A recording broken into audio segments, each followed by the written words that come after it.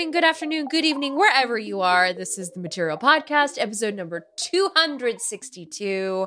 And I am your host, Florence Ion, and I am joined here virtually by my co-host, Andy Anako. Hi, Andy. Hello. It's exciting. We have another palindromic episode number. This speaks well of our fortunes for today. It's true. And if you add it all up, because apparently I've taken to doing this, it is number 10. Or if you're doing numerology, it is number 1. Supposedly that would say some things about us. We don't have time to get into it. Instead, Andy, I would like to know, are you doing anything to prepare for the country's annual reminder that we stole land from its native peoples? Well, kind of. I do have the Team USA baseball jersey that I mentioned last week, and I did take it out. I believe I mentioned it last week. It is my selection for. I want to be part of the of a patriotic sort of holiday / acknowledgement / tradition. However, I want to choose an article of clothing that indicates that I'm not a colossal jerk who is going to wear no mask but 13 guns in public to show that I can't be pushed around. I simply am fond of the fact that at a time when both sets of when 3 of my 4 grandparents desperately needed to move out of Eastern and Central Europe and needed a good place where they could land, that there was a country like this that would allow them to land here and become citizens. And that, though I'm not fond of the entire playbook of the United States of America, I am fond of enough of it to continue to stay here. Also, on the negative side, however, the humorous McSweeney's internet tendency. I'm on their Patreon, and partly because sometimes they have special, hey, look, we're short of material on this subject, right. And they were doing this, hey, we're desperate for 4th of July stuff, and so I wrote a piece about flag protocol. There were formal flag protocols that remember that the banner should be in the field should always be this right. way, and so I wrote a set of formal flag protocols for people flying a 6 by 12 foot American flag on the back of their pickup truck, and good stuff. Unfortunately, I think 2/3 of it I can keep.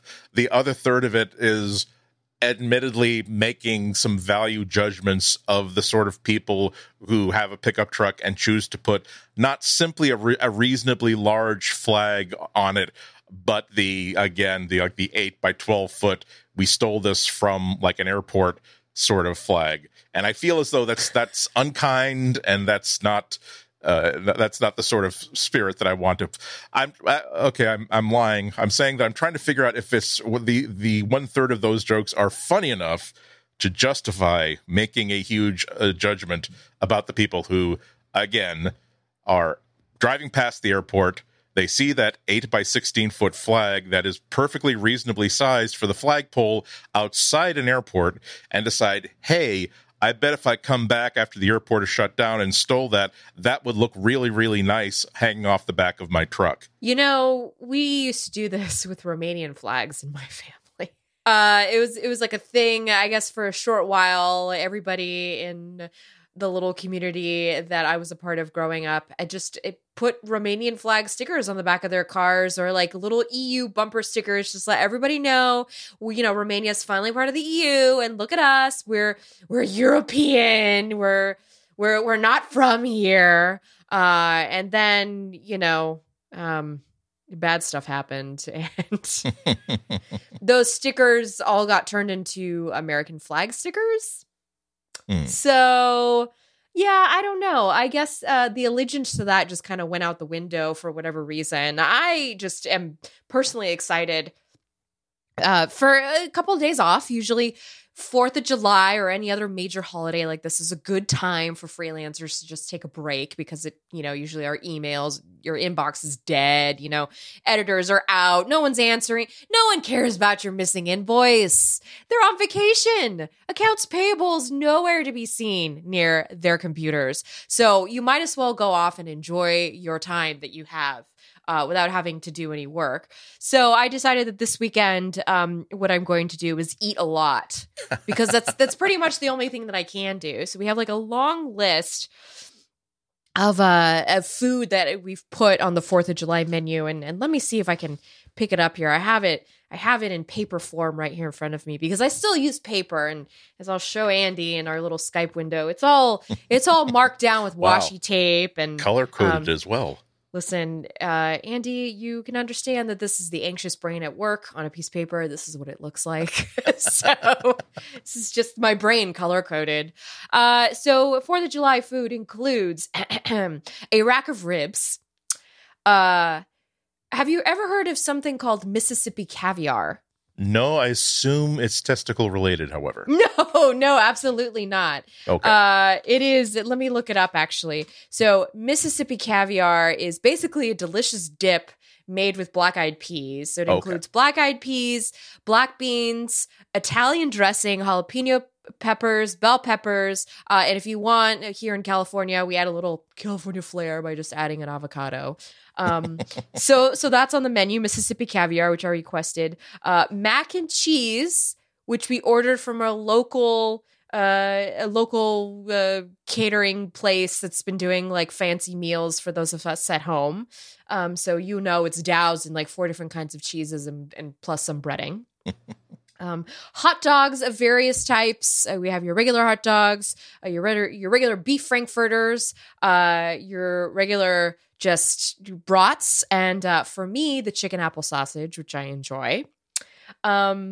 S'mores as a dessert. So that's on the menu. We're going to go out and, we're going to, or perhaps make them over the stove. We'll see how the wind fares that night. California fires. Can I float something out there? Yes. I have you've ever heard of a kitchen tool known as the Searsol? Yes, I think I have. Yeah, it's a thing you put on the end of the business end of like a propane torch, so that you can sear like steaks and stuff with it. You've told me about this. You've told me that you made s'mores using this. Yes. Because didn't you get one of these through Amazon recently? I got one a long time ago. It's just that for reasons that have been lost to the mists of history, there was some sort of like I think it was some sort of end of the year thing where the local supermarket thought for some reason that everybody would be having like one final like camp out or cookout or barbecue, and therefore we need to have wall to wall like Hershey bars and Kraft marshmallows and boxes of graham crackers in the store. And then the date came and went, and they realized they'd seriously overestimated the general public's need for s'more supplies and related supplies. And I wound up like coming home with like, well, okay, for that price, sure, I'll take some of this, fully expecting that I was just simply going to enjoy graham crackers, and then realize, hey, wait a minute, I do have this Searsol, and I do have heat resistant like plates and stuff. There's nothing stopping me from, while watching this movie in my living room, like making s'mores, so long as I don't hold it over flammable furniture. Mm-hmm.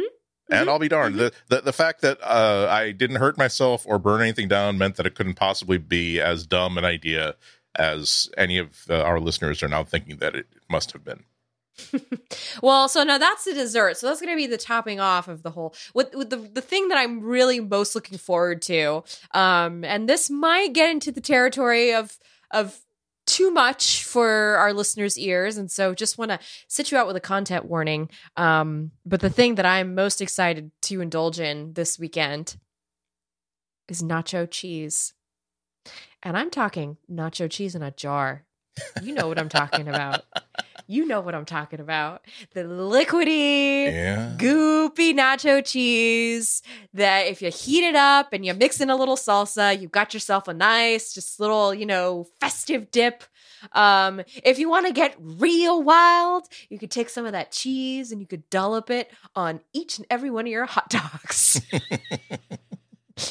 I love nacho cheese from a jar. I am very much looking forward to this. that's how you enjoy your time off.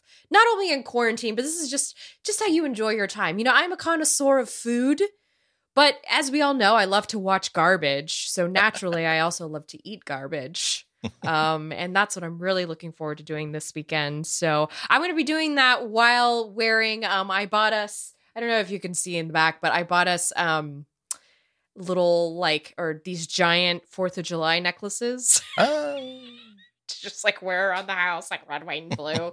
You know, because I just, that's the most fun. That and my 4th of July scrunchie, which I've been wearing all week. It's an American flag scrunchie. So that's my quote unquote patriotism. It includes cheese in a jar. So Tostitos brand, by the way, is my favorite. Cheese in a jar in one hand, aerosol cheese in the other hand. That's my husband is into aerosol fireworks cheese. of taste excitement in America. I actually can't do that. I actually cannot do cheese in a can. For some reason, that goes too far for me. But my husband loves it. He'll just I'll walk into his room sometimes. I don't even know that he bought it, you know, because usually he does the grocery shopping. You know, thankful to him for that. And I'll go upstairs and I'll open the door and the baby's on the floor, you know, trying to roll around. And he's over there with his big beard on because he hasn't shaved in God knows how long. And just cheese in the mouth, just right in there, just squirting it. Box of crackers here on the desk, not being touched, just cheese in the mouth. But you know, you really have to have the talent to be able to take cheese that way. So I think I just don't have it. I don't have that in me. You know, to each their own. I'm not judging if this is what pleases him, if that's the delivery mechanism of choice. I'm older. I want to have I want to give it more of a sense of occasion because I don't treat myself to aerosol cheese all the time. Mm-hmm. So I make these hors d'oeuvres. I take Oreo cookies and I twist them apart. So you take the top half of the Oreo, you put the aerosol cheese on it, and then you take some sea salt and a couple of rocks of sea salt on that. And then you have a lovely holiday, because it works for any holiday because you can spell out words with the aerosol cheese. That's one of the things that those snooty Frenchy files with their soft cheeses and their artisanal deep cave methods, you know, fine. Show me that's a lovely brie that's been made by your family members by the same methods and the same production line for the past 140 years. How do you say happy birthday, Nana, with that brie? You don't. You don't. Whereas it's very, very hard to mold brie into that way. I will say. Plus, it's like a 12-year cure. You have to know 12 years from now that you're going to be having a birthday for your mother, and that you're going to be you're going to have God willing. Kids, I'm sorry, and then that was grim, but yes, I don't have my life together to that degree, even when there's not a wholesale pandemic in effect. Mm-hmm. I have to say, by the way, I did not indulge in brie at all while I was pregnant because you're not supposed to have soft cheeses, and I have to say, I didn't miss it. I did not miss brie. You know what I did miss though? I missed cured meats.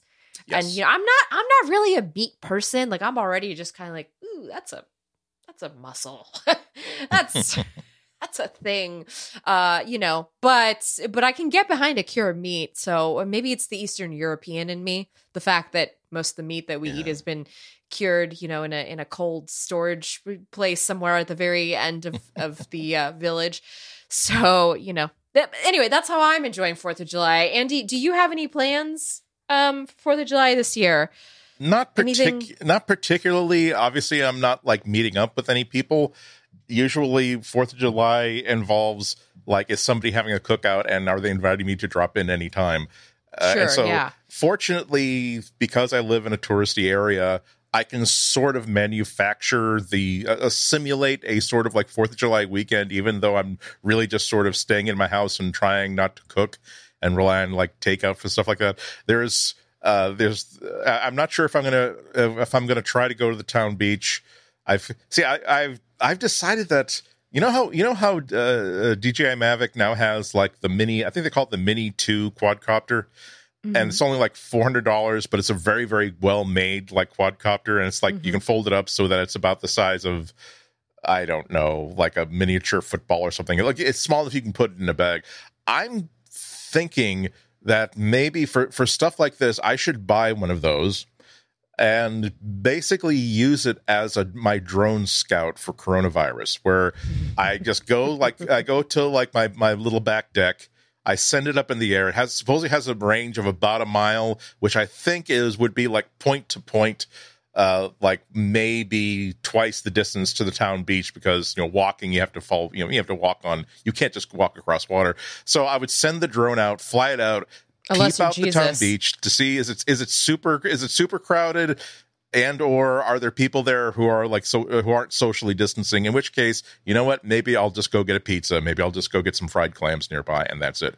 But once the drone reports that all is clear, so I'm basically using this as an excuse to see, because I kind of really want a drone. I've wanted a drone for quite a while, and now but if it's a health related thing, who could have predicted we'd be in the middle of a pandemic and it would be really, really important to have lifeless, soulless, emotionless drones that could conceivably be a platform for a weapon should things really go south next year or the year after that.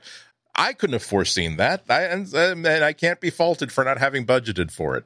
Okay, but I guess we have to swing this towards Google eventually. But I will. That's it. But I will say that I'm getting a little bit more annoyed with the channels that I watch on YouTube with each passing week of this thing, because it's now. I will say that most of the channels that I really, really love are like fellow nerds like myself.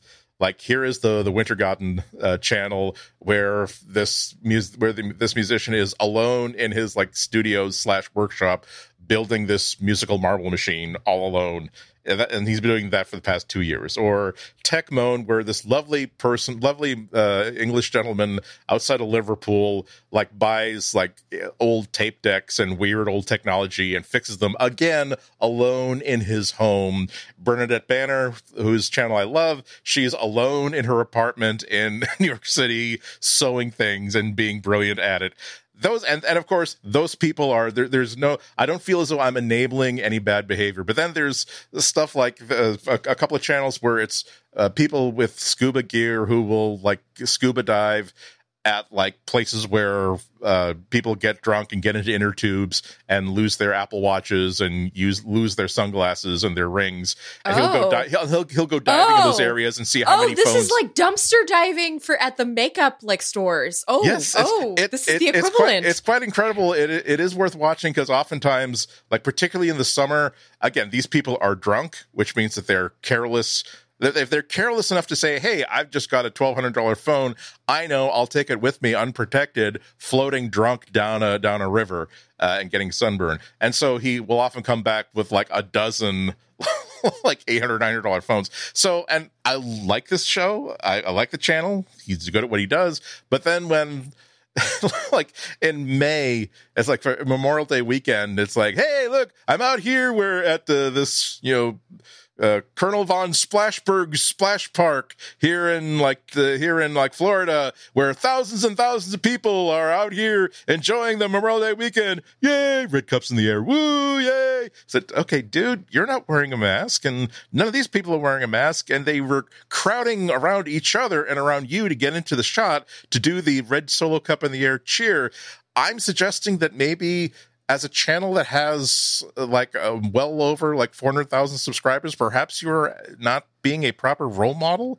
If disregarding your own safety is bad enough, but you're encouraging people to think that it's normal to not want to, A, to be out on Memorial Day weekend, and B, to not protect. Also, dude, you have scuba gear. You could be wearing your own self-contained air supply as you drive to this place, as you walk out of the truck.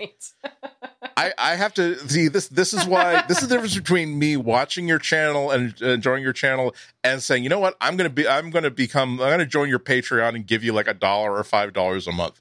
Because all the other people I mentioned, I'm giving them like some money a month because I feel as though I want to contribute to the financial well-being and security of the channel.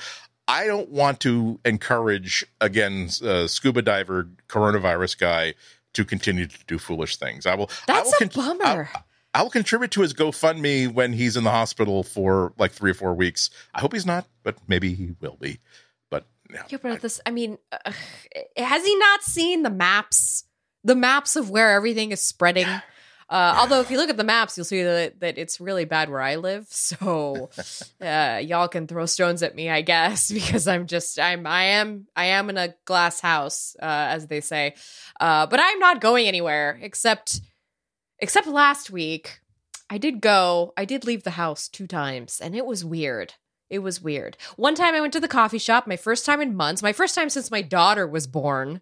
Ooh. I went to the coffee shop, which means it was almost 5 months ago. And God, I miss them. I really miss the people there. And yes. As suspected, the usual suspects were sitting outside without masks on. I knew who it was going to be. It was going to be the same gaggle of men that are in there that just, they love to loudly talk about the guns they own and the police officers they're very close friends with. Every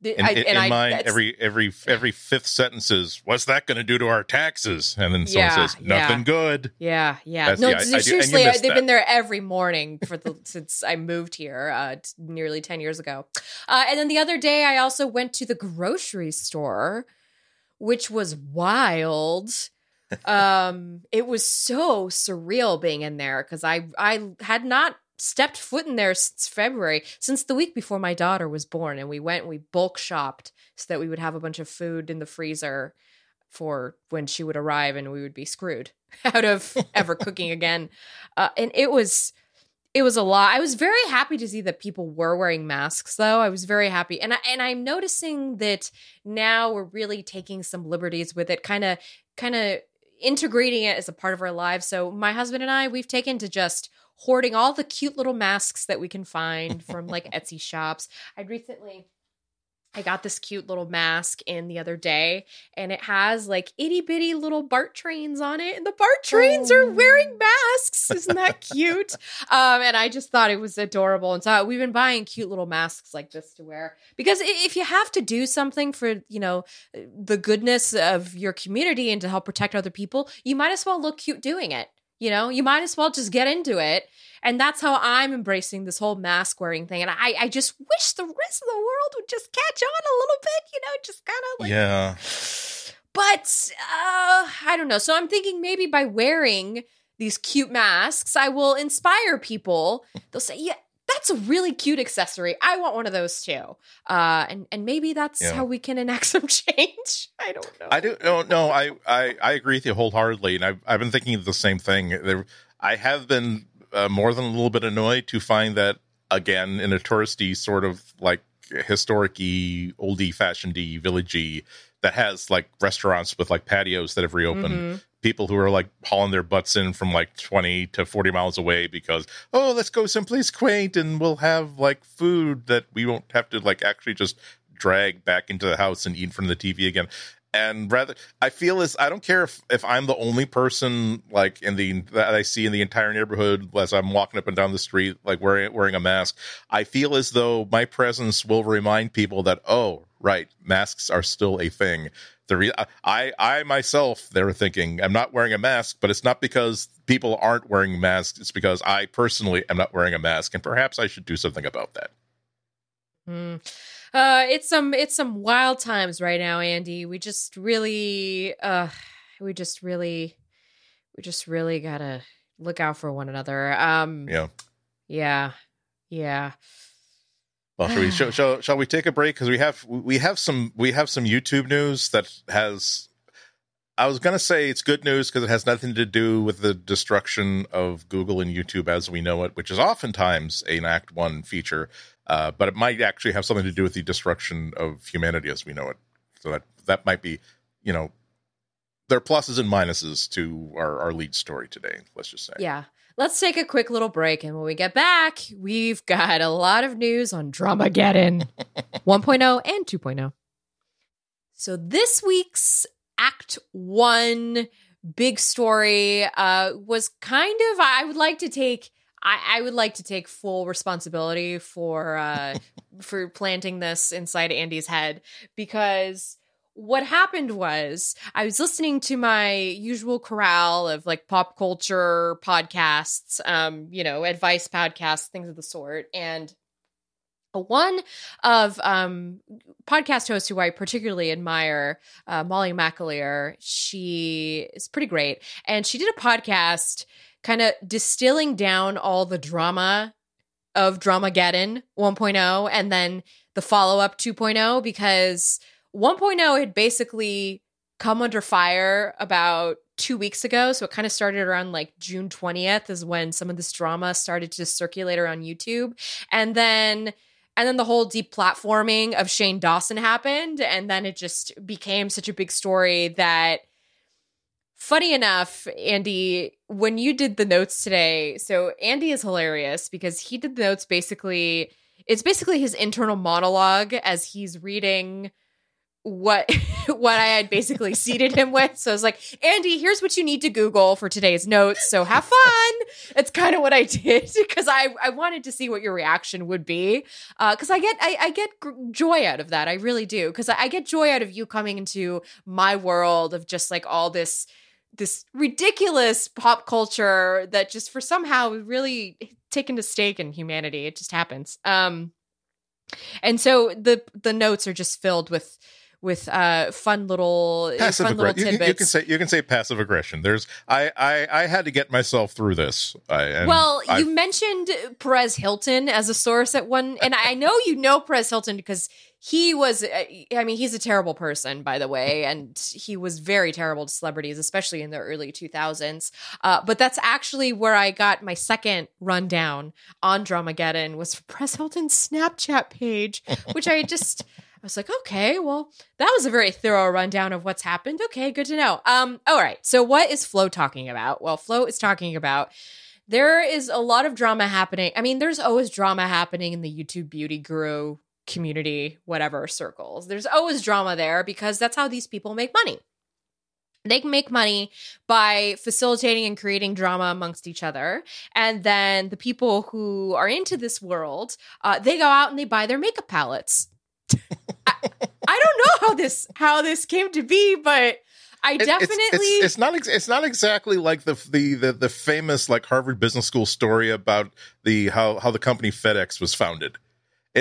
It's like it's a very non-linear business plan. It's successful, but let's also acknowledge that it's very non-linear. Well, it drives me nuts because I went to college and I did like all this work to just like get a job. And then here you have these beauty gurus and they're creating this nonsensical drama amongst each other and making millions and millions of dollars off of this fabricated drama, which maybe some of us would call them geniuses in that case, but that's neither here nor there. So Shane Dawson, who some of you may know, he has been referred to as the quote unquote king of YouTube, which is obnoxious. He's a terrible person. And I how very journalistic of me. He's a terrible person. He is allegedly he's allegedly a terrible person, according to reports. I honestly, all my journalisms, whatever, just go out the window when I'm podcasting because it's just too much to pay attention to. But anyway, so just caveat there. And Jeffree Star, who I do know from kind of the early days of private, or not private, but public chat rooms. I don't know if you remember like Chat Roulette and like those really awful services that were around in the mid 2000s. That's where I know that name. But they've been called out by the makeup YouTube community for consistently offensive and ugly behavior. And there's been a larger movement to kind of help shift that power over to a younger, more enlightened and more diverse community of creators. This is all completely and totally valid, by the way. And we'll get into why. So Shane Dawson has 21 million subscribers, hence the title of King of YouTube. And there was a New York Times article out about kind of what this controversy, how it started. I shouldn't even call it controversy. It's just ridiculousness. So here are some of Shane Dawson's past transgressions. Just quick little bullet point form. Billions of views on YouTube by engaging in offensive humor, including several videos in blackface, mocking those with disabilities, jokes about bestiality, sexualizing minors, one of whom was Will Smith's daughter, And once Shane Dawson also once spoke about figuratively murdering somebody. So super great person that you totally want to hang out with and be influenced by. I try hard to like find the good in everybody that I meet. I will give him credit for knowing and demonstrating the difference between figurative and literal. Sure. We're talking about like on a 10,000 point scale. He's now moved the needle into the 2.1 position. Sure. So he recently apologized for some of his past behavior in a series of videos entitled Taking Accountability, which Andy notes isn't even slightly grammatically correct and doesn't augur well for the amount of thought and sincerity that he actually put into it. And I agree. Taking accountability. Yeah, it's and laugh about it because this is how YouTube does its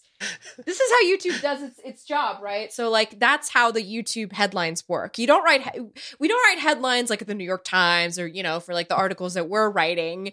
These headlines are just already very tabloidy in nature, and just imagine a giant cover of OK Magazine, and like that's what YouTube headlines are, just like the little pieces. I just feel there. like a member of his team like is a developer who is working on a machine language model using TensorFlow that takes apology videos and apology statements of over the past 10 years and just generates them.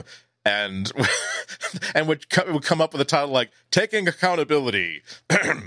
I'm listening to the responsibility of entitlement microaggressions, which, wow, you really put a lot of words in there that I recognize from previous apology videos from people. $5 says that Google is working on that artificial intelligence to help the massive YouTube influencers who need to make their own apology videos. So, okay, you did add that note in here. I see. I think you added that after the fact. Yes. So Shane Dawson recently has been called out for the fact that he pretended to. Yeah, he pretended to. He sexualized Will Smith's daughter, which is gross. Willow Smith. In a gross and graphic way. Very yes. gross and graphic way, which I kind of I don't want to say on this podcast because it's even the words that I chose were not innocuous enough for what. Yeah, which is why I stopped myself before reading them. But I do want to. It did please me about his audience that like the day after he like posted this, and the poster frame is like him. You could see by my red eyes how much I've been crying. And then you see, you imagine like very, very sensible, like 10, 11, 12, 13, 14-year-olds will just like, okay, clickety, search term. There's that video. And let's repost this time where you're doing that awful thing about an 11-year-old girl. Yeah, and by the way, Jada Pinkett Smith and the entire Smith family. I hate that person that I was. I don't even recognize myself. And I acknowledge. Oh, jeez. But that perfectly sums up the era of YouTube that we're in, Andy, which is why I wanted us to talk about this on the podcast today. No, this is very important because this is very, we've been talking so much about all the ways that YouTube has been stumbling. And this is one of the ways it's been stumbling since its dawn. And okay, we got to get into the particulars so you know what our analysis of this is going to be. So Jeffree Star is another really like just evil person. And he has been rightly so called a YouTube supervillain. And he's considered by many to be very duplicitous. And it's true.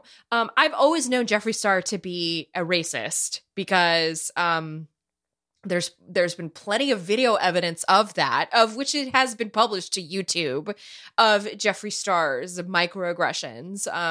And he is just, and also his makeup is not that good. I never understood why people just went gaga over it. There's so many other makeup brands and indie makeup brands that are so much better than what he was putting out. So he, and Andy, today you found out that he had a line of cosmetics he was trying to call Lipstick Nazi, which is true. He was trying to put out a line of lipsticks which is just so, God, this is what white privilege is. This is white privilege because he was able to make this quote unquote reference, whatever the heck he was doing, and still get paid besides the fact that this is what he came up with, because this is just... I'm still kind of... See, I also feel the need to point out to people who are not familiar with this gentleman, he's a man in his 30s. He is what would be called a grown-ass man. Whereas you see like people 12, 13, 14 who are not even, they can't even drive yet, let alone vote. They have not lived in the world yet. They still live in their high schools and in the house that they grew up in. They have not been outside of their hometowns, really. It still doesn't make it right, but you understand that, hey, I'm so glad that I didn't have like the possibility to publish something to the entire world after I listened to a Cheech and Chong record and thought that this line was really, really funny, but I didn't really understand what it meant. I just understood that it was a really, really funny line.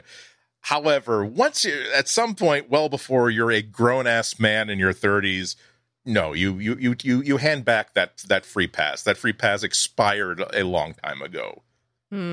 So Jeffree Star is known for allegedly gathering damning information about fellow YouTube stars to wield over their heads as blackmail. This has been going on, by the way, for a very long time. Okay. I'm going to read you very quickly some of Andy's thoughts. So, okay, we just talked about the blackmail. That quote contains a hyperlink, Andy wrote. I guess I ought to click on that just to see what that's all about. Oh, God, it links to a Perez Hilton article. I've heard about this piece of work. Well, Google and 100 ad trackers have already logged my visit, so I might as well look at it. Andy ventures further. Okay, looks like stories of this star fellow manipulating the dialogue about and against fellow YouTubers in ways that are deeply antagonistic and Machiavellian. Perfectly put, Andy, including dangling purported evidence that one of them is a criminal sexual predator, but not making this evidence public as promised. And of course, backlash came from that. And for those who are a little in tune with what Andy was referring to in his internal dialogue, we're talking about the cover girl model, James Charles, who is also a beauty guru. There was ridiculous controversy last year about the fact that he was him and Tati Westbrook, who's another makeup guru. It just, if you really want to go down that rabbit hole, enjoy. It'll keep you up all night. It's something that you definitely you might want to have a beer or two for. So, of course, there's expected backlash from all of this. And Mr. Dawson and Mr. Starr, as we were just referring to, this is the New York Times reference to them, which I think is hilarious because I would never refer to them as gentlemen. Well, in my case, I just couldn't be bothered to remember or look up their first names. So. Sure. Yeah. So they're now hemorrhaging thousands of followers and they've been facing a storm of criticism, naturally. Target has removed Shane Dawson's books from its shelves, according to Insider. And on Tuesday this week that we're doing the podcast, YouTube announced the company had suspended monetization across all 3 of Shane Dawson's channels. Finally, I don't know why it took so long, though. There was plenty of reasons to do it before all this. Of course, this all has more of a snowball effect. Shane Dawson is now his book is suffering, I guess, or something manuscript. There's a lot. There's a lot that's happening to him as a result in his business, quote unquote, as a result of all this terribleness and awfulness. And of course, the New York Times' Taylor Lorenz, who I absolutely love and admire, summed up some of the other YouTube celebrities that have also kind of contributed in this awful manner to just the general. There's a sickness in the YouTube community, and it's been going around for a while now. And And here's just a couple other people who have been taking a part of this sickness. So Jenna Marbles, which was this was a big news story last week, recently quit after backlash to an old video in which she appeared in blackface. So she removed herself from demonetization on YouTube last week, which was a big deal. YouTubers David Dobrik and Liza Koshy have also faced sharp criticism for old videos in which they imitated the Japanese language. I hope one day people can learn and change and grow before they make millions of dollars doing blackface, Akilah Hughes, a YouTuber, tweeted on June 26th. My tears are reserved for all the Black people who will never even attempt to have a YouTube career because they don't want to be subjected to racism all day, every day as a living. Yeah. So Shane Dawson and Jeffree Star, they are, as Andy put it in the notes, racist dinosaurs that are hopelessly out of touch with the younger generation. I agree. Although I would say I'm in my early 30s and I'm not out of touch with the younger generation because I listen. That's what I found. Part of what I found so funny in the broader sense of the word about this, that I'm used to when I imagine like people, my God, this person is just from a different generation. They don't understand like how the world really is. They don't understand how anybody under the age of X is going to hear what you're saying about why these kind of people always smell funny. It's not just something you've noticed. No, it's not just an innocent little jape. I'm going to identify you as someone who is pretty darn racist, and perhaps I should like not keep my children anywhere near you lest they pick up any language or ideas from you. And it's hysterically funny to me in a sense that, again, you're grown ass men in your 30s. Like I think one is 31, the other is 35. But I usually attribute that kind of stuff to, okay, well, you know what, Grandpa, he fought in the Korean War. Okay, and he grew up when Amos and Andy was still on television, and so you don't approve of it, you don't accept it, you correct it, but you understand where it's like. No, again, you are there are people your age that predominantly do not have these feelings, and also the idea that given that my understanding of most of these like YouTube super hyper personalities, that every time that I come across the name of someone that the only thing they're being mentioned is, oh, he's got 15 million YouTube subscribers. And it usually turns out that the median age of their subscribers is, again, like early teenage. And it's like the fact that they don't understand that maybe when they grew up, they thought, or when they learned how to use YouTube, the idea of, oh, I'm going to get so much attention that people are going to be so mad, they're going to engage with this, and then we're going to create these hate beefs between other people that will like attract attention between our. Now, unfortunately, their median audience, even though they're, again, 13, 14, 15, and under the age of 20, they are so much wiser, and they say, dude, that's messed up. I don't care what reason you're doing this from. That's messed up. And this is the reason why the Golden Girls episode, in which I don't know what the episode is, but it's been in the news, where they had some sort of the girls had some sort of a mud pack on, and it turned into a blackface joke. Like, this is why those episodes are being pulled down, because whereas older generations understand that it's racist, understand that it's ugly imagery, but in many, I'll be honest about my own opinions, that sometimes they're using that to play off that, oh, it's so inappropriate that this person, when they looked in the mirror, that they were just putting on a mud pack. They didn't realize what they're going to look at. Oh, isn't that awkward? Whereas a younger generation will simply say, that's messed up. That's imagery that should have been banished a long, long time ago.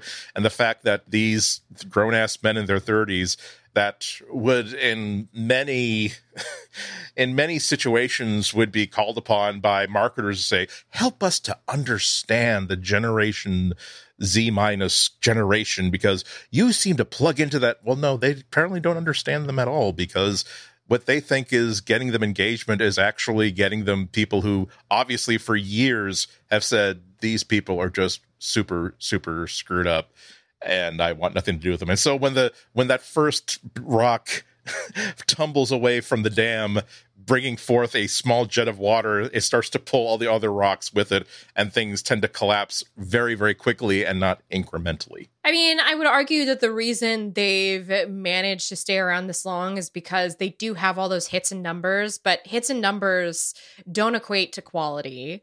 And I think that is something, I think that's YouTube's overarching problem right there, is that hits and numbers and metrics do not equate to quality content that is worth tuning into. I think the other problem with Shane Dawson and Jeffree Star, and just to provide a little more context to kind of what I was trying to distill down, is there's a lot of awfulness that I cannot possibly cover in this podcast episode with everything else that we need to talk about this week. And I don't want to like drag you all through, all this terrible, terrible mud of terribleness that has been happened. But these people are dangerous because they use the YouTube platform to essentially, the trope about, the popular girl at school spreads the rumor, and like that's the thing you're scared of. It's going to like bring down your reputation. Unfortunately, these people are using YouTube in that way. Yeah, exactly. And so I think there's a really good part of the Taylor Lorenz New York Times deep dive where she talks to a couple of other YouTubers, and they just talk about the fact that there's so much other talent on YouTube that deserves to have the spotlight when it comes to like this beauty guru community. There are people who are way more talented than Jeffree Star. There are people who are much more inclusive, who are way more understanding, who are so much more empathetic. Like this idea of just, I don't think Gen Z's shtick is going to be, because I feel like my generation kind of brought in this, like, it's so cool to like be awful to people. I don't know.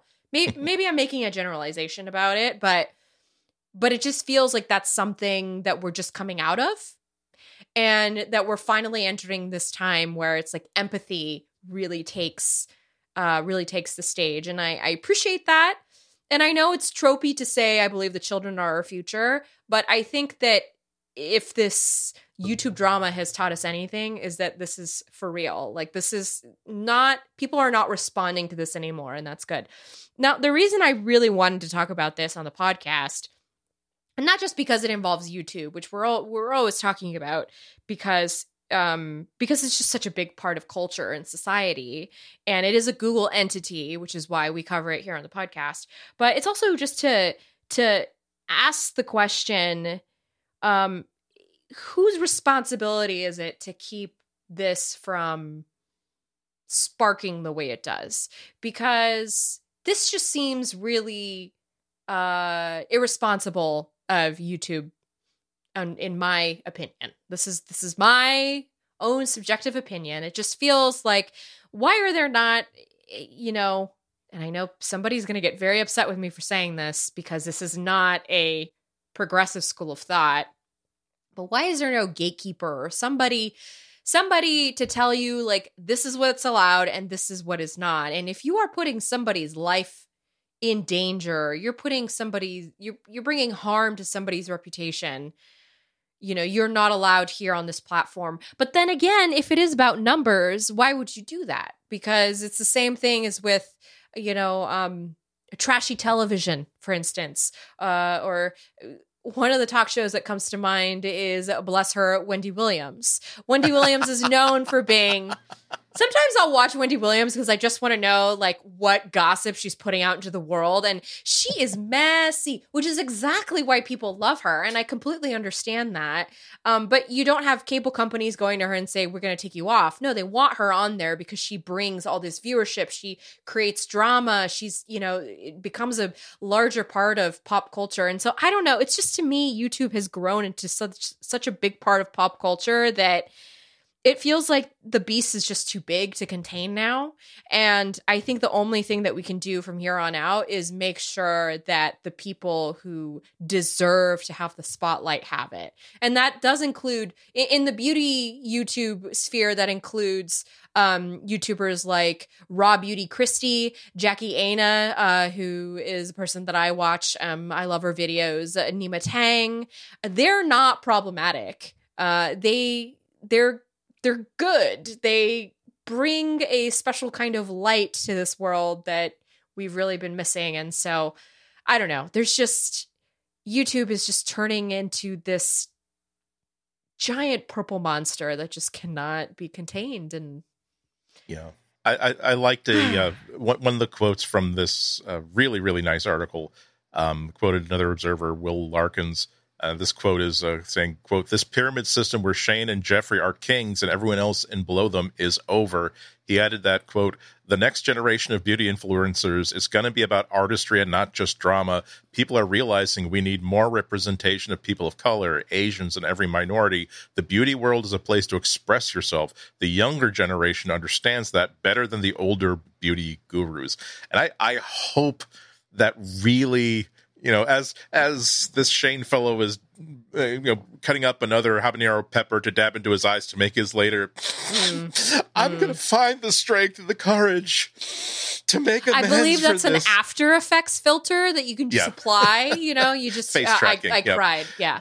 But I hope that I know this is mean spirited, but I hope that he suddenly feels 100 years old when he reads a quote like this and says the younger generation understands that better than this out of touch older generation. I think because that sort of stuff hurts and usually it's your reward from being incredibly closed-minded and incredibly condescending to the younger generations that, I can manipulate them just like this. I know exactly how to reach in right there into their wallets and take out that old Bitcoin that they've got stored in there. All I got to do is take my baseball cap and turn it slightly askew thusly. And that's how I get my message. Actually, they've been hip to your jive for so much longer than you've been aware. Andy just put this cap back, by the way, forward because he had put it off to the side. Yes. It was look, Andy. There's still some people my age who are like, I see them walking down the street like this and say, "I'm sorry, did you just fall off your one wheel or something? Here, let me help you." You don't realize that, but your baseball cap is pointed at, I think, north by northeast. You really want due north on that sort of thing. But yeah, it's see, my concern is that we've been talking about this for a while, that it is so easy to take the temperature of the room and to know exactly what this is. This is the time that where the wisest thing to do is to do this. This is why Target was very, very aware of how awful a lot of this Shane Fellow's videos were, but they know that he has a huge following. His publisher knew that as soon as his followers found out that he wrote a book, they could probably count on X tens of thousands of sales right there. And they didn't. They chose to not care about that until now. This becomes oh dear. Let me go on Amazon and buy a monocle and buy a martini glass so that I can insert the monocle into my right eye and it'll pop out in shock to show people how shocked I am. And now, we're not going to have any of that bad person's books in our store. Now that we'll be held accountable for that. Oh, let me tell you that. And YouTube is really in the exact same position, yes, where they don't have that out to rely on. Because the fact of the matter is, they have lots of policies against exactly this sort of content. Mm-hmm. And they have bananated a lot of people with very, very low subscriber counts for putting out stuff like this. And also, there are many, many people inside Google that speak very, very sincerely of how hard they're working and how important they think the goal is of making sure that YouTube is a safe place for not for everything, but for the things that people should be kept safe from.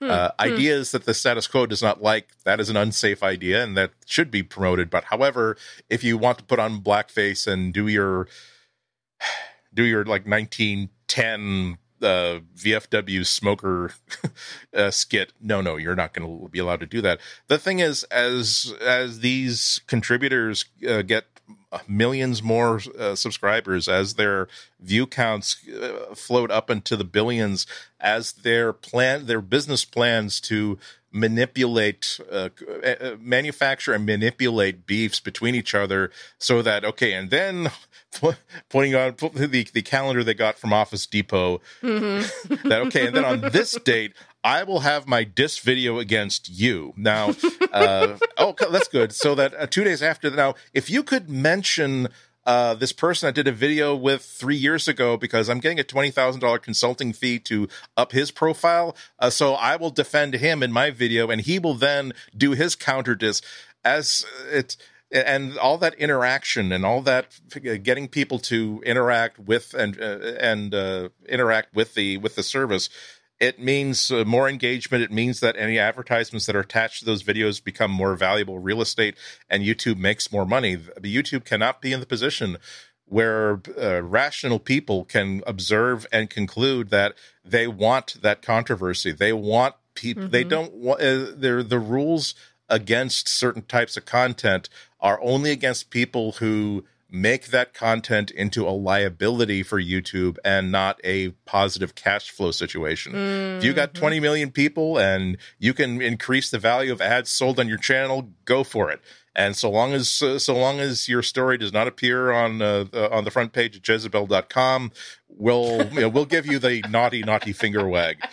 They have to do stuff like, I have to say that Reddit is not, their hands are not completely clean. They've been, I do feel as though they're quite earnest in trying to control a community platform that was designed with the goal of not being controlled by a central entity. And now they're seeing the problems of scale. But to their credit, when they say, okay, we have this, and one of the 2,000 subreddits that we are removing from the service includes one that has 800,000 people on it, all of whom are rabid supporters of Donald Trump, somebody who can easily tweet once in a bored moment in the morning and make life hell for all of our employees.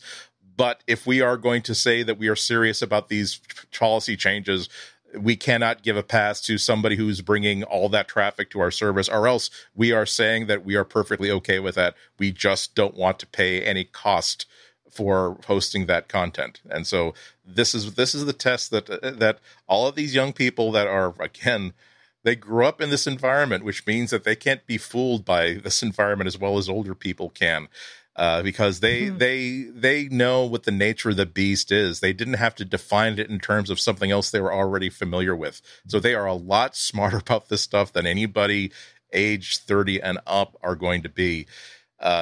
They have to make sure that if they want YouTube, if they want Reddit, if they want Twitter, if they want Facebook to continue to move forward and to be relevant and appreciated by all generations, they have to actually make sure that they are being genuine about their defense of their member base against hatred. And we're not just talking about, we're not just talking about racism. We're not just talking about sexism. We're not just talking about violence. I mean, one of the other amongst the 2,000 subreddits that were deleted was a pretty awful anti-trans transgender subreddit that was just, how did this thing? Why was this allowed to go this far for this long? There are so many groups that they're not necessarily being written about on the front pages of popular websites or the international newspaper of record, but they need to be defended. Their community needs to be protected by the company that runs the service as strongly as any other group. And even though their voices are not as loud as some of the others that are fortunately being heard today, their voices are still important. And you can tell that I had my NPR show today because I'm still talking about I'm still thinking about all the stuff that got me really, really mad when I was writing the news rundown yesterday, and I haven't wound down from it yet. So I'm sorry. Well, and then I sent this your way, and see, the thing is, I've been dealing with this for I've been hearing about this for years. So for me, finally to see Shane Dawson get deplatformed. I would like to see more deplatforming happening over the next couple of weeks, YouTube. There's a lot of individual investigations I think that could be done out there. So let's take a wait and see approach to this right now, because I could talk about it forever. I could talk about forever why this matters. But let's talk about some other things that matter. Yes. Because we do still have a couple other news items to get through. And that just speaks to the breadth of how much weight YouTube carries in society. But anyway, so the next item in sort of this apology tour situation that's happening right now. So Alphabet unit Verily Life Sciences, which we've talked about before on this podcast, has suspended discretionary spot employee bonuses to fund diversity and inclusion initiatives. Okay. I had sent this link to Andy yesterday, and I kind of just skimmed it, but just from the headline of it didn't sound good, Bob. So Verily employees have been working in crunch mode to develop the COVID website that Trump promised the country. Remember that? We also talked about that on this podcast. So they've been working so hard that people who aren't coming in on weekends are accused of slacking off, according to employees. So the disappearance of this category of bonuses seems frankly extra offensive and frankly poorly timed.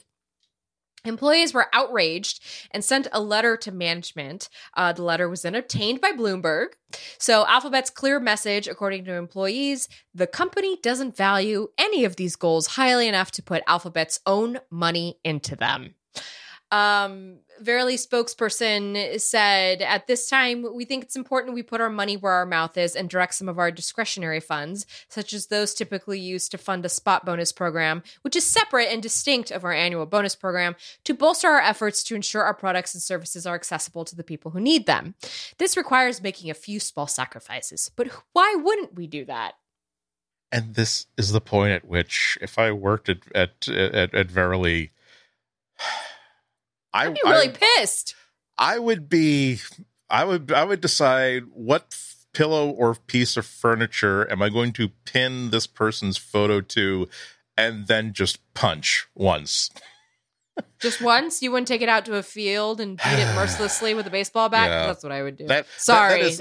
Is such a punchable thing to say. Like, wait, oh, sure. That I know that you're not seeing your friends and your family in the time of an international health crisis, and our ability to at least make up for it by giving you these discretionary bonuses is bumming you out. But why wouldn't we? It's a small sacrifice, and why wouldn't we as management do that? Like, yes, indeed. Why wouldn't you do that? Because, as you have almost said, you are bastards.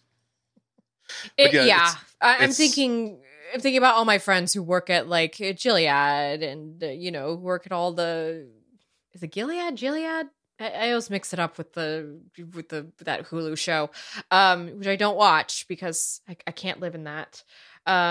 It's just what a smack in the face to your employees who are just like working really hard. Yeah. It's like when like a waiter or waitress spends all night taking care of a table of like 12 people and it's like an $800 check. Yes. And in the tip section of the envelope, it says, I've made a donation to help workers' causes across the world in your name instead of tipping you. I said, okay, first of all, if you want to do that, that's great, but you should use your own money to do that. If you really feel about that, saying that I'm not going to throw away this $130 I was going to give to this waiter who's been running themselves ragged to help us all night long, I'm going to just take that as extra money that I didn't have to give this person, that I'm going to give to a cause that I can then use as PR and let people know, I made that donation to that international worker cares. But you know what? You have to care. You have to be aware of the problems of other people. Honey. I've been rattling this empty water glass for how long? I'll tell you, because you don't know, clearly. It's about the empathy that we have to have for all these people. It's, again, walk the walk. Don't just do things that look good in a press release. I 100% agree. I also agree that we should maybe take a break because these were two very hot topics and we are just steaming. So let's take a quick break. Rehydration break, let's say. And now on to a piece of news that is sure to, keep us fuming. I'm fuming because I am the one paying for this in my family. So YouTube has decided to just really roll with it this week. So YouTube TV rolled through a huge huge price hike, okay? And I'm not exaggerating when I say huge, because you keep adding money. If $15 is a price hike, okay? The monthly subscription has now jumped from $50 a month to $65 a month, and that doesn't include the extras that you might be paying for. So just for example, That's just to get in the door. Yep. That's just to get into the door. I'm going to be paying around $80 a month because I also pay for HBO. $80 a month is basically the same thing that we were paying for cable back in the day when we were paying for it. Yeah. Like, this is absolutely no different. This service launched at $35, and I remember when we talked about it here on the I think we talked about it here on the podcast. It was like, wow, cable TV for $35. I finally get access to these channels. Like, oh, thank God, I get all my Housewives for $35 a month. Not anymore. Not anymore, because now that YouTube TV has Viacom and CBS channels, I have to pay an extra $15. Those channels include BET, CMT, Comedy Central, MTV, Nickelodeon, Paramount Network, TV Land, and VH1. Cool. Yeah. Just for anybody out there who's wondering, because y'all know that I love reality TV. I don't like the reality TV that's on MTV and VH1. Right. I don't. That to me is the lowest tier of reality TV compared to what I watch on a usual basis. Okay, there are tiers of this stuff. I like to watch the reality TV that really, not only makes you laugh and cry, but also makes you really think about the state of the world. MTV's reality TV no longer makes me, it no longer has that effect on me. It definitely used to in the days of the real world, but the real world that I grew up with is no more. So there's no use for me to have MTV. And I certainly am not watching Teen Mom because that's just incredibly exploitive. So, on the plus side, I guess if you do want to give yourself, this is what I'm going to be convincing myself of as I'm still paying for this. YouTube TV still has, unique suite of digital services, including unlimited DVR storage, which like Hulu doesn't have, streaming from any device, 3 concurrent streams at any time, which is really helpful if you're paying for the whole family, as well as 6 distinct accounts per household. Andy, I noticed you highlighted this in the doc. Any particular reason? You highlighted accounts per household? Oh. No, I didn't. That's just a cursor pointer. Oh, just kidding. Just kidding. But I thought that, if it's, see, I mean, my thing is like the reason why I cut cable a long time ago, I'm getting the minimum package of cable channels you can get in order for me to still get like a deal on broadband. And also because I just want over the air channels. So if there's like a live special or live like local sports, I can do that. But the whole thing that made us naively think years ago that, someday the streaming channels are going to kick cable TV's butt because charging me like $85 for 400 channels, of which I only want 3, and the day that I can just buy the 3 channels I want for $5 each, that's going to spell your doom, Comcast and Verizon. And now here we are once again, $65 again. BET, CMT, Comedy Central, MTV, Nickelodeon, Paramount Network, TV Land, and VH1. Off the top of my head, I can't think of anything that airs on any of those stations that I would definitely need to have. Almost every show that is on TV that I want to watch is on Hulu the next day. And when I decided to cut to the very, very most basic cable TV package, the deal I made with myself is that, okay, I'll tell you what, if there's a show that you can't get on Hulu or one of the 3 different services that you're actually subscribing to, you are allowed to buy a season pass on the Google Play Store. So yes, I do like watching. There's part of me that will always be like that 6-year-old boy saying, "Oh look at that vacant lot. They're using huge yellow construction equipment." And so yes, the watching Alaskan gold miners operate heavy machinery, that's worth $25 to me to get the entire 22 episode season. And I still wind up so way ahead of the game. And it is a DVR essentially because I own it and it will always be in my account. And I do have to wait 1 day to get it. But now I can watch any season I want. The idea of having control over my cable TV and also, as I said at the beginning of the show, there's so many YouTube channels that I really, really love. Today was Winter Garden Wednesday, meaning that the the person who's making that wonderful musical machine, he posts a new video every Wednesday. And today it was all about, well, there's this track in which the marbles, after they play the instrument, they have to return back to the little elevator that lifts them back up so they can make another marble run. And he was unhappy with like the look of the marble track he designed a few months ago. So he wanted to design a brand new one. And I don't think there's anything on network TV short of Bob's Burgers. That's always in the highest echelon, but almost anything that I could possibly have been paying cable for, there's nothing that I look forward to more than Winter Garden Wednesdays, or the time when Techmoan has, and now when the Pioneer Corporation had a kind of winter hat that was also a mini disc player. Like, wow, that was freaky. Why did they? Oh, I'm in. Thank you. Thank you, Techmoan. This is the doom of the cable companies, where people who are making, and they don't get they don't have to do the sort of things you have to do to get 20 million subscribers. He has like, these people have like 100,000 subscribers or a few 100,000 subscribers plus a Patreon, so they can make a comfortable living doing what they do with a limited audience that absolutely will not miss a single episode of what they do. But it's like $65 for this service. That is when, guess what? I've got my parachute. I'm DB Cooper. I'm jumping out of this airplane with the $200,000. You're not getting my money. I'm going to continue paying for it because I will find a reason to watch any of these channels. I just realized this is going to unlock Lifetime for me, which is great because I do love a terrible Lifetime movie. Listen, we all know who I am as a person, and I own it. But I am unhappy with it because, again, like you said, Andy, this completely goes against the whole point of this is supposed to be the anti-cable. And as we're learning here, Google made no effort to try and be an ally for those of us who did not want to pay cable prices for cable TV. I was hoping to, at least if I would have shown some allegiance to YouTube TV, that Google would have said, okay, well, in that case, we're going to pay the money to Viacom and Discovery Networks and NBC and all these big names. We're going to pay the money and we're going to give you the savings. We're not going to make you pay that because we can do this. Like we can pay for all this content and not really make a loss on it. And you can pay us this amount for all of these channels. Like, that's what I wanted.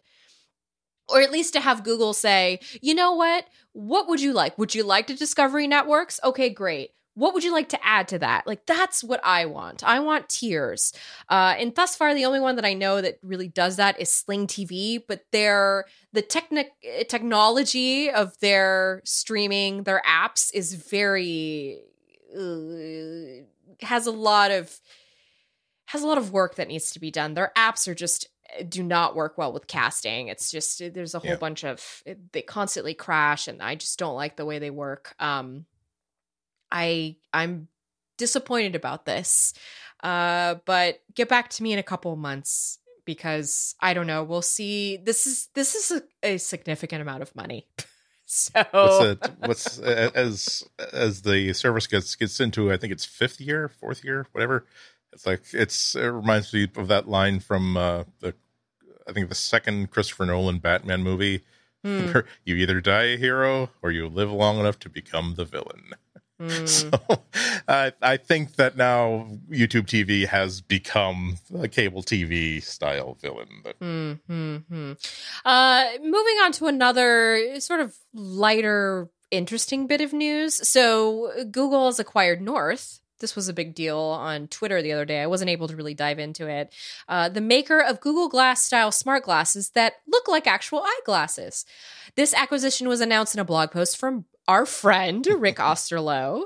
North's technical experience will help as we continue to invest in our hardware efforts and ambient computing future. They'll join the Google team based in Kitchener-Waterloo, Canada, North's hometown and an area with impressive tech talent. Happy Canada Day to our neighbors from the North. Relative to the continental United States. Also celebrating stolen land, but that's neither here nor there. Listen, I call it like I see it. That's fine. Nord smart glasses are indeed akin to the Google Glass, much more than the Microsoft HoloLens, but they tether to a phone and display notification-style sheets rather than creating a full augmented reality environment. So you're not getting this like heads-up like, zoop, hello. You're getting more of a, hey, here's the screen that's attached to your face. That's what it sounds like to me. Hey, dummy, turn left at the next street corner. Or exactly. They use a laser beam scanning display. A laser fires across the inside surface of the lens and bounces a light into your eye, creating the image. Doesn't sound dangerous at all. Well, actually, it's more dangerous to the lens, and that's one of the problems they were having with the technology. Like, I'm wearing my usual like office glasses right now, and there's like a scuff like right up here in the corner of the lens that I don't feel the need to spend $350 to replace that lens. I can't tell on this end. Right, exactly. Plus, and I don't see it. It's not my field of vision. But if I've spent $600 to $1,000 on these special like heads up display lenses, and because of a little scuff that just plain happens if you're wearing your glasses all day long, now it can't actually display anything accurately. That's a problem. I'm not going to give you another $600 for another one of these. But it was an interesting thing in that you could be the glasses were style wise a little bit on the, shall we say, Michael Caine end of the spectrum, but certainly within the normal spectrum of eyeglasses, nobody would suspect that you're wearing a connected device embedded into your eyeglasses, which is exactly the whole point of ambient computing. That Google Glass, I think that a lot of people, I don't think it gets enough credit for how good a device it was, but people have to deal with the fact that you've got this thing on your face that is clearly a technical device that at worst might be interrupting visually the conversation you're having with the wearer of this thing, and at worst might be shooting video of you as you go. So this is definitely style wise the direction things should be going. I agree. Yeah. I agree. And Ars Technica had a great kind of breakdown of the acquisition. We're going to link to that in the show notes. And there was a good quote just kind of about the move that facilitated this. So by all accounts, the company was not doing well before Google bought it. After the January 2019 launch, Focals laid off 150 employees in February 2019, a substantial portion of the over 400 people it employed. Josh O'Kane, the reporter who broke the acquisition story for the Toronto-based Globe and Mail, said on Twitter, "We've learned the company likely sold very, very few Focals and was running out of money." So of course, that's when, as a company, you would go and knock on the door of Google and Microsoft and, "Would you like to buy us? Please buy my product, please." And if you're not interested in buying the company, are you going to finish that sandwich? Exactly. Exactly. This will be good, I think, for them to pick up where Glass kind of left off. So I guess, again, a wait and see approach for this one. It'll be cool because they are acquiring the staff. Of course, they're going to be acquiring the technology. It would be very, very cool to see technology like this. Guess what? You now have a 2.5 year to 3 year breather from having to actually make money. We're giving you 2 years to actually develop this with our help, and so that it integrates with the most impressive suite of mobile and cloud-based apps and services on the planet. Like, okay, we feel optimistic all of a sudden.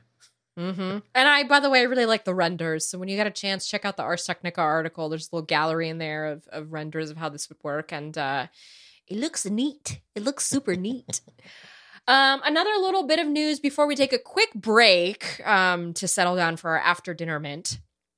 This one is just something to look forward to next week, July 8th. A week from when we're doing the podcast, which is on a Wednesday, Google is holding a smart home virtual summit. And likely we're going to hear a lot about the assistant content that would have been originally shared with us at the Google I/O keynote. Michelle Turner, the product management director of the smart home ecosystem, will deliver the 45-minute keynote. And according to the Google developer blog announcement, she will share our recent smart home product initiatives and how developers can benefit from these capabilities. She will also introduce new tools that make it easier for you to develop with Google Assistant. We will also be hosting a partner panel where you can hear from industry leaders on how they navigate the impact of COVID-19 and their thoughts on the state of the industry. Who knows? Maybe we'll see some new Nest hardware or or maybe finally we'll, I don't know what else we need Assistant to do. Maybe Assistant will finally give us some life advice when we ask it. Hey, they've also given us the Floor is on Fire game, so I don't know how much more we should ask. By the way, that was to do with the Netflix show, right? Did we talk about that last week? I can't remember. No, but I have to say that's for like a good 8 seconds. It gave me like a hell of a fright, because I think I'd even just finished doing our show, and then like later on closed down the office for the night, picked up Netflix, and seeing that picked up the remote for my Android TV, and in the deck of all the different apps, Netflix had the second recommendation was a show called The Floor is on Fire, the Floor is Lava, and I'm like, wait a minute, I know that I'm the one who's always telling people, no, there are not microphones that are always recording everything you say so that it can but that's and then, okay, it is a brand new show that just that just started airing, which is why they're promoting it. And maybe that's also a reason why the Assistant has that. Okay. It's a delightful show, a mix of Legends of the Hidden Temple and the other one where people are just falling off and hurting themselves all the time. Anyway, it's a good mindless entertainment. You're suddenly making me think it is time for one of these streaming channels to revive Super Sloppy Double Dare. Because yes, or at least they tried reviving it and it didn't take off. They tried reviving Double Dare. Or just charge me $50 just to run the course whenever I want. Ooh, wait, I'm gonna pick the giant foam rubber nose and find the flag. Ooh, look, it's all filled with. Oh no, it's covered in gack. Ooh, here's another 50. Can I go through again? I feel as though that's what we need, of this breath of fresh air in our times today. Yes, but I do have, and I'm not saying this as a commentary on anybody's physical state, but you do realize you have to be very physically fit to do those obstacle courses. I'm just saying from what I've watched and the fact that I'm just, I'm feeling very out of shape these days. It definitely makes me think, God, I need to probably get to keep the ride a bike in some circles. And that would be fun, actually. I would love that. Let's take a quick break, and then we're going to have a quick little mint. And we're going to start off this segment by me shaking my head. This is wonderful. This is ingenuity, international humanity, reaching from the abyss of despair that is 2020 and creating something wonderful. Okay, look at. May I take this one? Yes, because I do have some skin in this game. Okay, so I can't stop laughing. One of the lesser apps in the Google suite is, of course, Google Slides. This is, of course, the presentation app, Presentation Suite, which you can create, a presentation that's called Google Slides. And so there is a store in Europe called dadjokes.shop that thought this was funny enough that they created their own version of Google Slides. So they have, for $30 in a range of shoe sizes, you can buy a pair of sandals, slides as it were, with the Google Slides logo on them, thus giving you a pair of Google Slides. And again, 20, we're only halfway through 2020. We still have, as much as we've been through, we've got that much to get through as it is. Yesterday, Carl Reiner left us at the way too soon age of 98. It was 4 a.m. when I came across the listing, and I had to decide for myself that I'm in the market for some simple slip-ons to wear around the house. I think that's hysterically funny, and I have $30. And not only do I have $30, I'm going to make another $30 darn quickly, good Lord willing, and I'm going to order a pair of Google Slides. They should be in my possession in 2 weeks. I can't wait. I can't wait for you to wear these. These are amazing. I kind of wish I saved my money for these instead of... I shouldn't admit this out loud because it's going to be on the record, but back in the day, before I realized how awful they were, I bought some Kim Kardashian merchandise. One of which is a pair of slides with. Wait, when you say how awful they were, is they referring to the merchandise or the people? The people. Okay. I mean, I knew like people are gonna just for my own reference. You knew they were awful. Like, okay, but like I didn't realize. Anyway, I was. I wish I had saved my money because these are way more awesome. Plus, you wear these around, people be like, "Why are you wearing a Google product as your?" I'm looking forward to you getting these. Yes, they're tracking you. You're within 4 feet of them. Bluetooth LE has already gotten the ID from your phone and is recording our conversation as we speak. I have to say, this Dad Jokes shop has some interesting products. One of them is a shirt that says, "It takes guts to be an organ donor." There you go. See? Which does. Exactly what it says on the package. It is a dad joke, which is not a negative thing. We used to simply, in my day, we simply called them bad jokes, and we appreciated them as the legitimate form of comedy that they actually were. But yeah, it's I feel as the other reason why I have to say that I bought them last night is that I feel as though on the internal Google message board there was an announcement that these things are available. And as soon as in a couple of weeks, there's going to be another message saying, "Okay, is everybody who wanted to buy them? Everyone's bought the ones they want. Okay, now we can actually sue them and to make them take it down and give them a cease and desist." But we want to make sure that everybody at Google who wanted a pair could buy a pair before we pulled the trigger on this. And you can buy them with Google Pay. Yes, exactly. It says right here, buy with GPay. So free shipping. They ship anywhere internationally. And so dadjokes.shop, if anybody is interested, get them before the cease and desist letter goes out. That was great. I should buy another pair just to have them, like one for display purposes. Yeah, you should. And then you could sell them on eBay a couple of years from now. I imagine eBay will still be around. Oh my goodness. That was great. Andy, I had actually not, when I studied the doc today, I forgot to kind of like go all the way to the end because I was so fixated on the, Dramageddon. And so that was a nice after dinner mint. Thank you. There you that go. Was Cleanse great. the palate nicely. Did it? That was great. Speaking of cleansing the palate, that actually is not a segue, but whatever. You know what else is not a segue? The Segway personal transporter, which was officially ended the marketplace last week. You can really? Now, the $3,000 Segway personal transporter from Dean Kamen that you laughed at and did not want to buy and had no chance of actually buying for $3,000 is now off the market. They've decided that everybody who was going to buy one has already bought one, and so what's the point? Oh my gosh, how did I miss this? The Segway is officially over. Mm-hmm. Wow. So what are people going to do now when they do tours of Golden Gate Park? Like, how are you going to get around? How are you going to do tours? We need another way of looking dorky.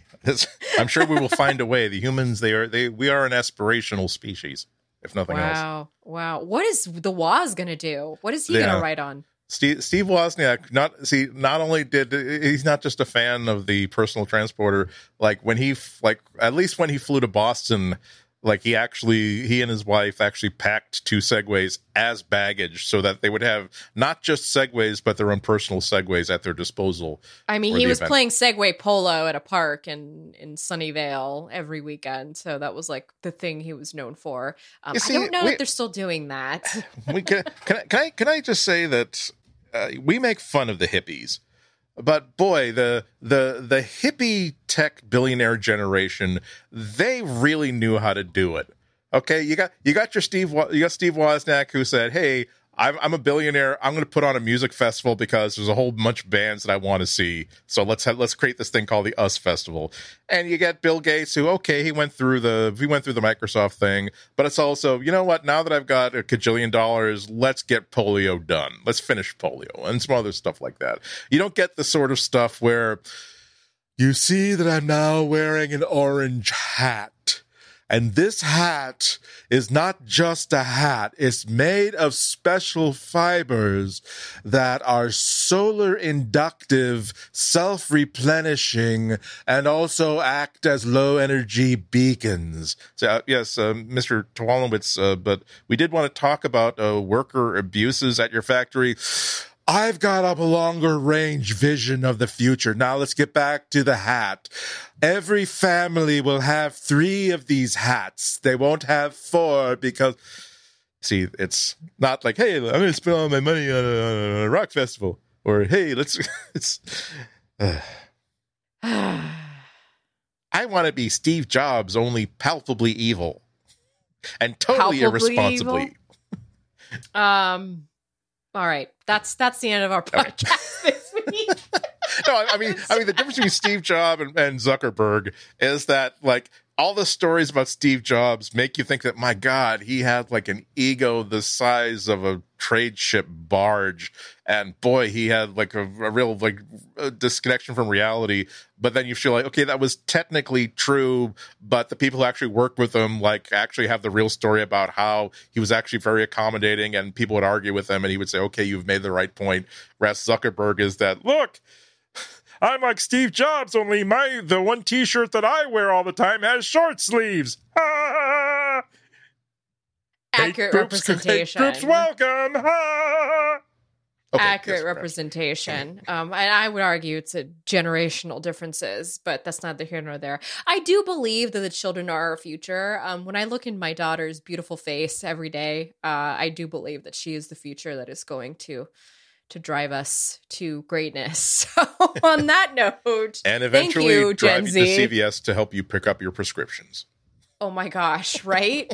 Let's just say there are lots of advantages to having children. I need to be nice to her so she can actually, she'll want to do that for me when it comes to. Although by then maybe we'll have self-driving cars that aren't run by other egomaniacs that come from emerald diamond fortunes.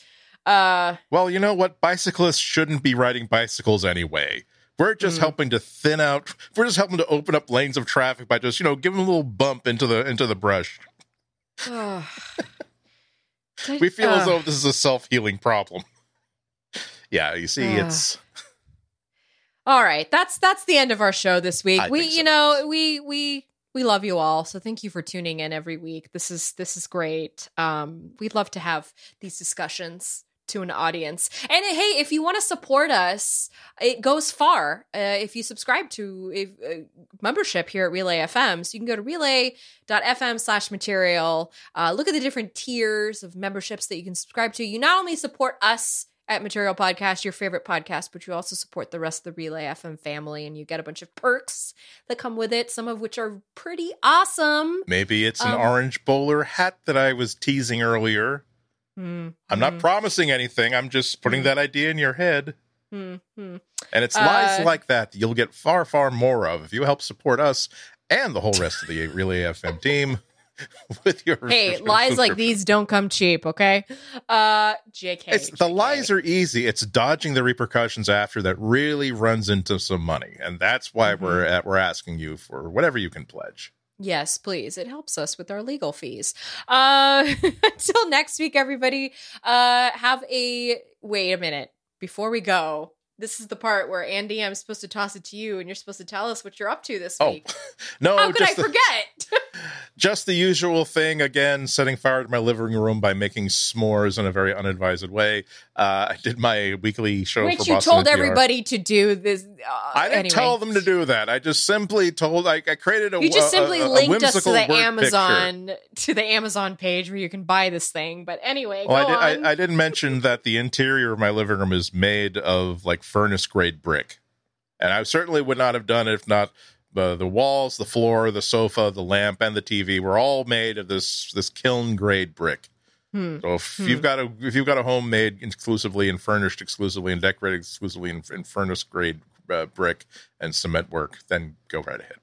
But yeah, so go to WGBHnews.org to listen to what I was talking about today. It should be up and available for streaming by then. And as usual, go to my Instagram, my Twitter, all that sort of stuff. Spell my last name, IHNATKO. And as for me, I have a website, FlorenceIon.com. It is the Flow feed. Haven't updated it recently, but I will be updating it over the holiday weekend. I've got a couple of to-dos on my list of, personal things to do. And also, if you go to flowrights.tech, it's a cute little little page that I made. And I have been posting little clips from Material Podcast that you can hear there if you're just kind of curious about what we dive in every week. So check that out if you feel like it, or you just want to know where I am on the internet. Until next week, everybody have a very safe holiday, whatever you're celebrating, whatever you're not celebrating, whatever, if you're just taking the day off because they're giving it to you, good for you. But just be safe and wear your mask, please. It helps people. Really appreciate that. And remember, dogs get real scared from fireworks, so don't light them off. Also, be sure to heed the warnings of your local fire department as aired at your local 11 p.m. newscast. If you have a child mannequin, do not allow your child mannequin to play with fireworks, because child mannequins, when they play with fireworks, boy, do they lose hands like no one's business. Also, don't allow, on the same note, don't allow your watermelons to play with fireworks. Because you let a watermelon play with a firework, and again, according to the 11 o'clock nightly local news, as sponsored by connections to your local fire department, they'll just like hold on to that thing until it just completely explodes. So you can't trust a watermelon with a commercial grade firework. Okay, so you just told us to make s'mores with a blowtorch. Okay, we got to end this podcast because Andy is putting too many bad ideas in our head. This is... I suppose that you don't want people to have their watermelons protected and their child mannequins protected. I think there's a lot of people out there who want to see a watermelon explode. I'm shocked. I'm just shocked. Shocked I am. Until next week, everybody. Bye. Have a happy.